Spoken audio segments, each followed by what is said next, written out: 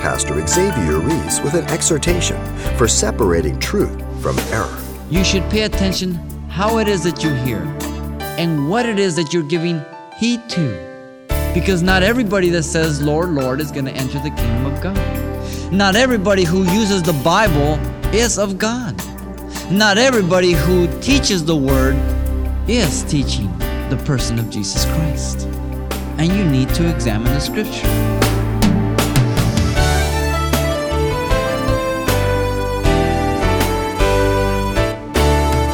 Welcome to Simple Truths, the daily half-hour study of God's Word with Xavier Reese, Senior Pastor of Calvary Chapel of Pasadena, California. No pastor or teacher likes to dwell on the negative, but rather prefers to exhort or uplift his hearers. The simple truth, however, is that the Bible has more negative things to say than positive. In fact, the largest percentage of Jesus' teaching was warning against sin and disobedience to God. And so it was with the Epistle of Jude, who began by writing his heart's desire was to write on the subject of their common salvation in Jesus Christ. However, many were turning away from the faith, and there was a great need to bring to their remembrance the growing apostasy and challenge them to earnestly contend for the faith. Here's Pastor Xavier continuing an ever-relevant verse-by-verse look into the book of Jude. We said in our introduction that Jude is believed to be the half-brother of Jesus Christ. He was an unbeliever prior to the resurrection. He was a believer after the resurrection. And here we find him writing this small epistle, and he identifies himself as a servant. The word is doulos, a bond slave, one who is a slave by choice, a servant by choice, a bond slave to his own half-brother, to the Lord and Savior Jesus Christ. Now in verse 3 and 4, we have the occasion for the letter.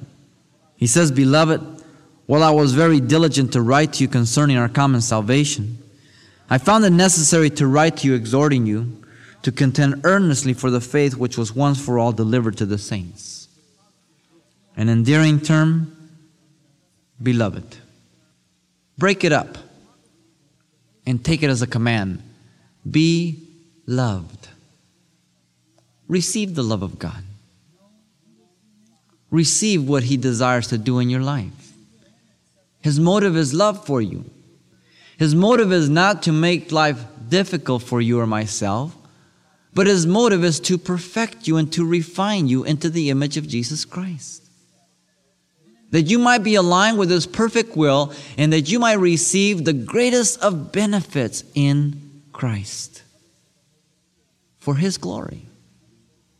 Jude says here that while he was diligent to write to them concerning the common salvation, in other words, Jude was just going to write just some normal letter to Christians, just talking about the general faith in Christ. He says here that he was compelled by the Spirit of God and he was redirected to write this letter. I found it necessary to write to you, exhorting you. Exhortation. Exhortation means, come on, get up, do something. You can do it. Sometimes as a body in Christ Jesus, we just sit. And we're so full of knowledge, but we need exhortation. Get up and do something with what God has given to you. Do something about your faith and with your faith.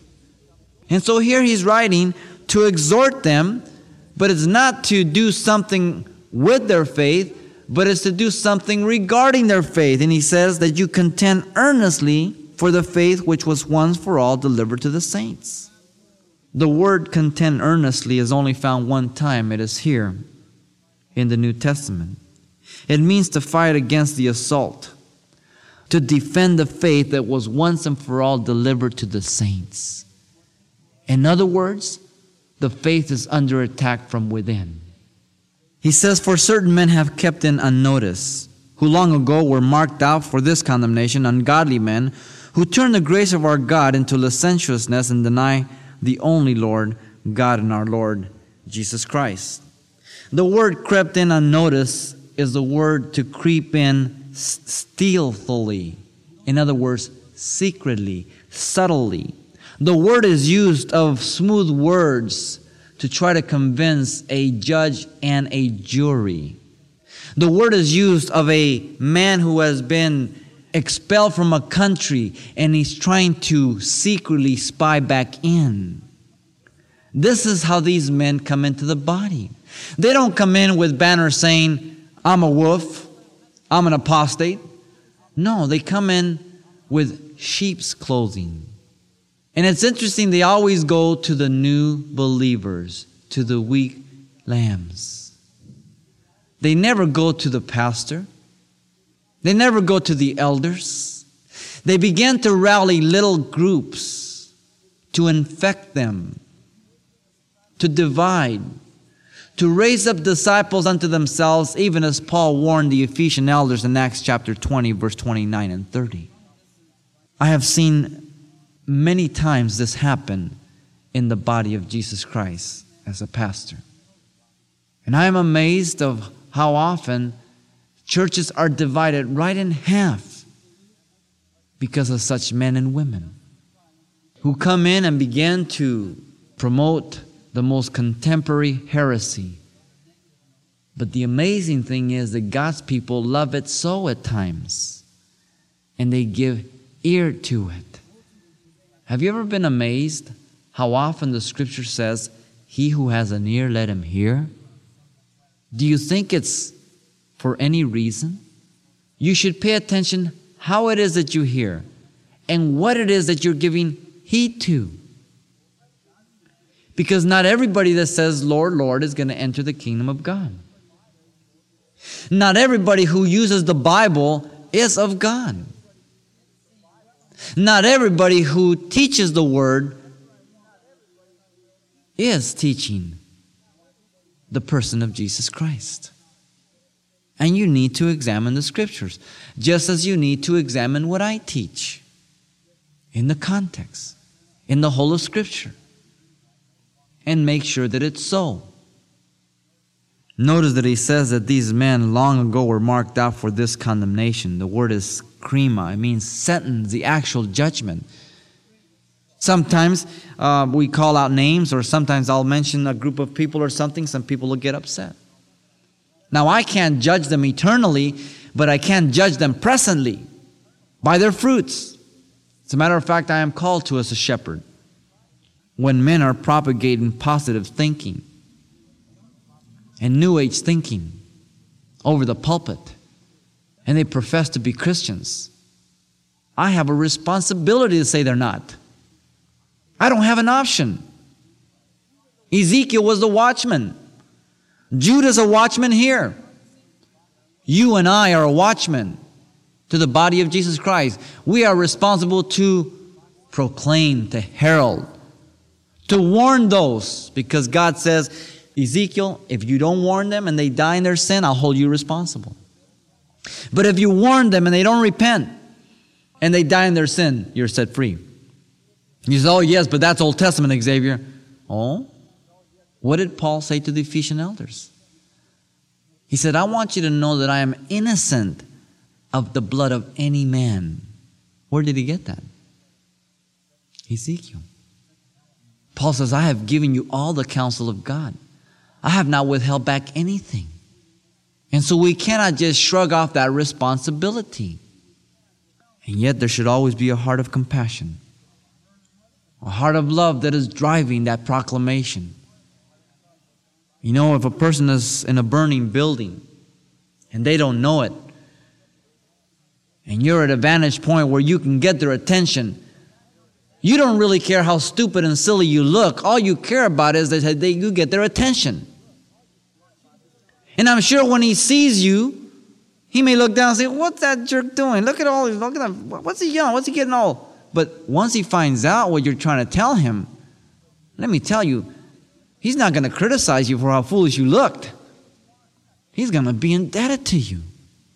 That is the picture we should have of people without Christ. They're perishing. And we need to proclaim. But you know what? People are not only perishing outside the church. People are perishing within the church. You remember the prodigal son? It was very easy and obvious to see him lost, ending up in the pig's pen. One day he came to his senses. He says, man, my dad has servants, and they eat better than I do. I'll get up and I'll go back and I'll ask him forgiveness, and I'll have him hire me as his slave, and at least I'll eat better. He repented. The father looking down that road every day, hoping and praying for his return.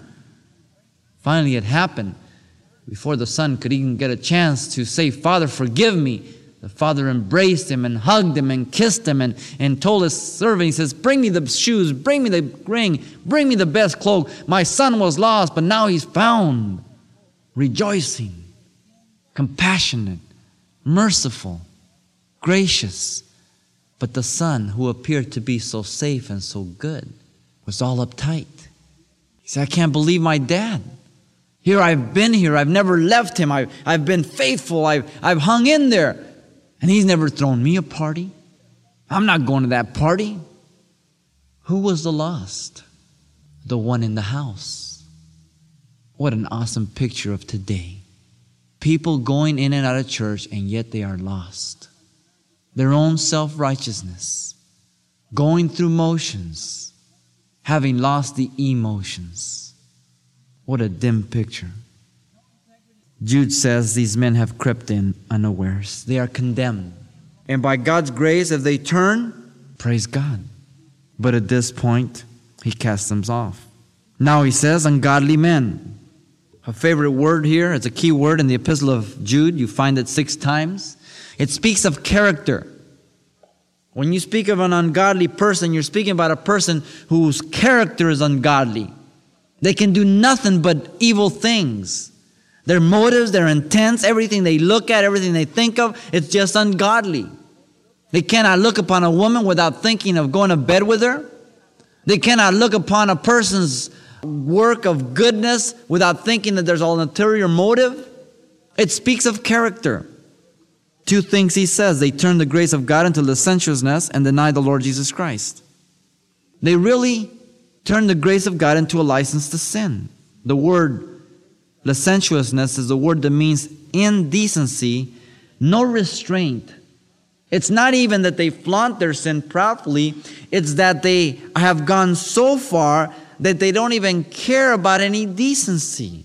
And they've gone so far that it's just a form of life. But secondly, they deny the Lord. The only Lord. The reference there to Lord right after the word only means despot. In other words, absolute owner, one in control. They deny him. What do they deny? They deny the atonement. They deny that they have been redeemed.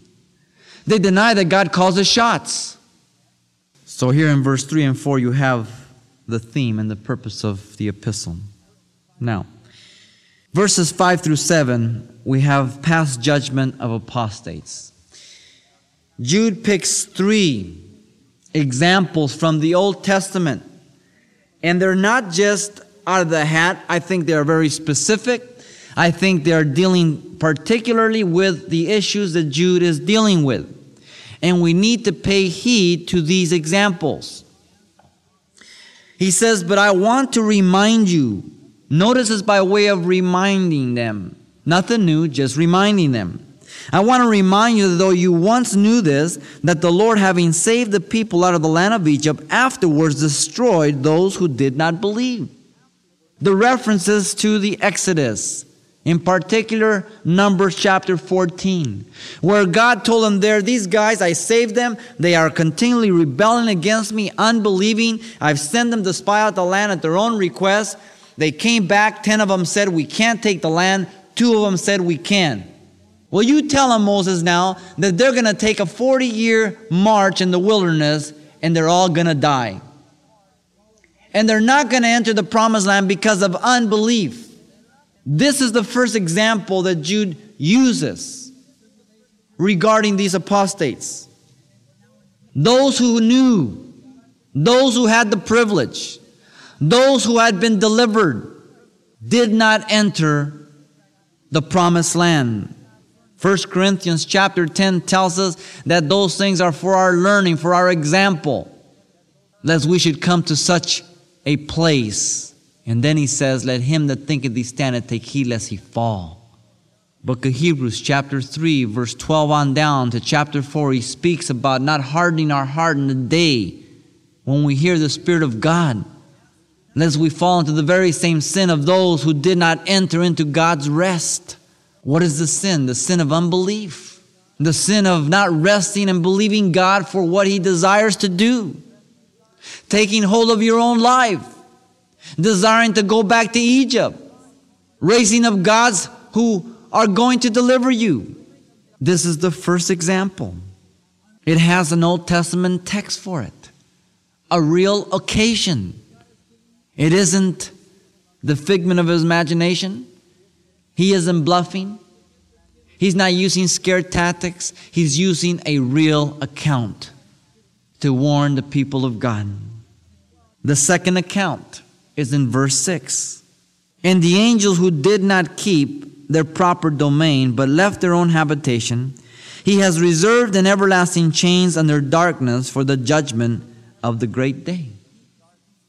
Now, you know that these examples 2 Peter also used. Let me just read 2 Peter chapter 2, verse 4 and 5. He says, if God did not spare the angels who sinned, but cast them down to hell, or Tartarus, that's the name there, and delivered them into chains of darkness to be reserved for judgment, and did not spare the ancient world, but saved Noah, only the 8 people, a preacher of righteousness, bringing in the flood on the world of the ungodly. Peter uses that also, but he puts a different twist on it, a different emphasis. But the angels are both mentioned by Peter and Jude. Who are these angels? What was their sin? It's interesting that in the context of Peter and in the context of Jude here, the context is sexual sin. Notice that he says that they did not keep their proper domain or their first estate, as some translations have it. But they left their own habitation. Whoever these angels were, it says they are reserved in everlasting chains. 2 Peter just told us in a place called Tartarus. They are so evil, so vile, they committed such a gross sin that God bound them. Now, many try to make the sin of these angels the sin that Satan made of rebellion. And as Revelation chapter 12 tells us that 1/3 of the angels followed him. But this cannot be the sin that he's talking about. Why? Because these angels are bound. Satan is loose, and so are all his angels that followed him. But there is a group who are bound. So whatever these angels are and what they committed, they do not fall in the category of those who are loose today. They are bound. Not only that, it was the accepted interpretation by the Jews that angels had tried to come in and take wives to themselves. But let me give you one more reason that it is angels and their sin was sexual sin. Listen to the third example. As Sodom and Gomorrah. As what? Angels. The sin of the angels is associated and affiliated as Sodom and Gomorrah and the cities round them in similar manner to these, having given themselves over to sexual immorality and gone after, listen to this, strange flesh, are set forth as an example, suffering the vengeance of eternal fire. The very context, the very link, the very grammar demands this interpretation. Now, the third example is Sodom and Gomorrah. You will not find any other example in Scripture that is used to illustrate sin at its most heinous level as sodomy, homosexuality. And the cities are Sodom and Gomorrah. Jesus Christ braided the cities of Chorazin and Bethsaida and Tyre. He says that it would be better for Sodom in the days of judgment than for them, because they sinned against the greater light. Interesting, none of those 3 cities can be found today in Israel. They don't exist. Neither does Sodom and Gomorrah or Admah and Zeboim, the other cities. God judged Sodom and Gomorrah, in such a way that you find it from Deuteronomy, Isaiah, Jeremiah, Amos, Hosea, Luke, John, Romans, all over, that everybody knows what it stands for.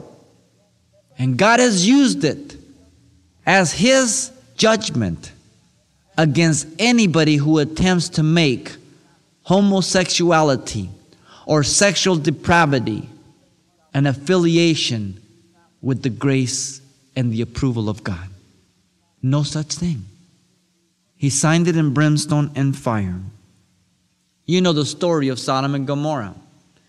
God had been talking with Abraham and two angels with him.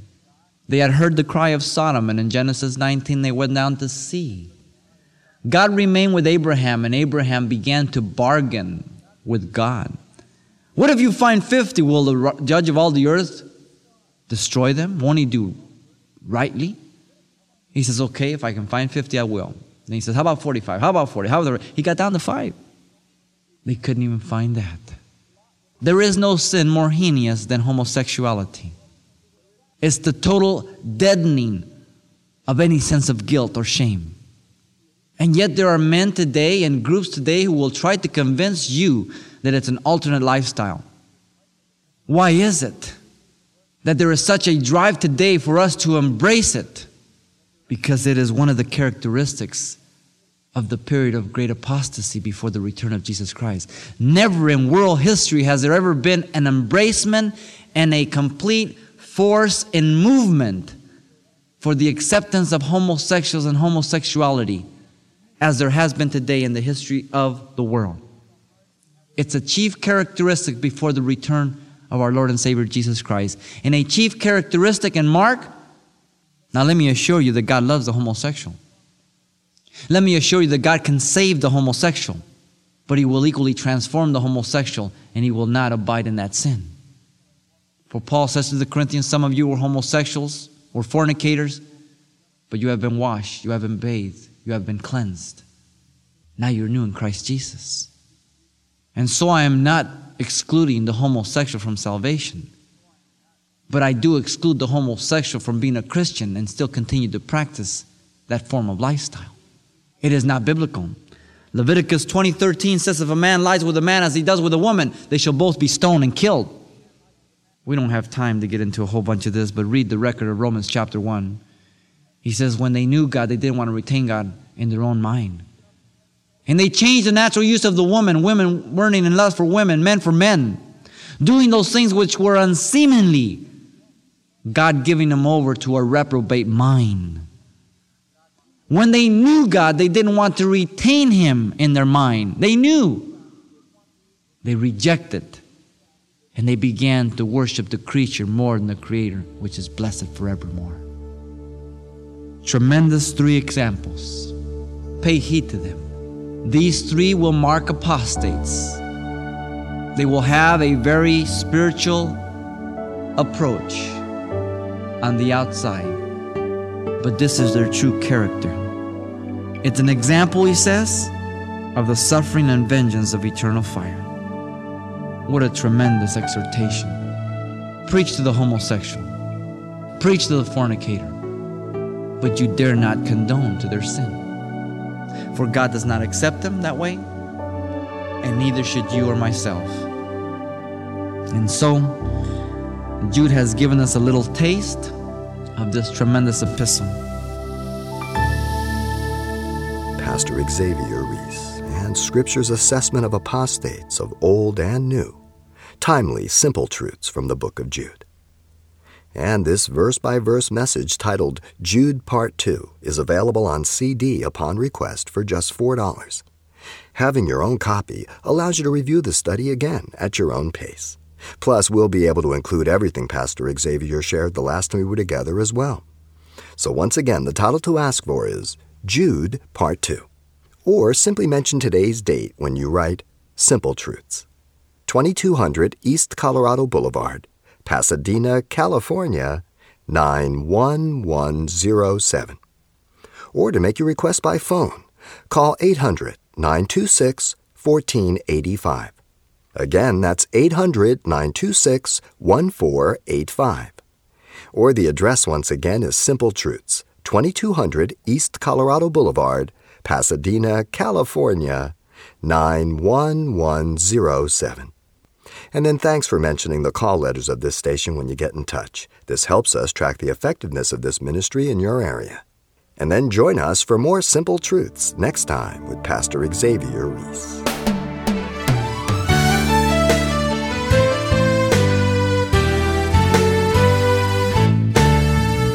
Simple Truths with Pastor Xavier Reese, a daily half-hour broadcast, is a radio ministry of Calvary Chapel of Pasadena, California. www.calvarychapelpasadena.com.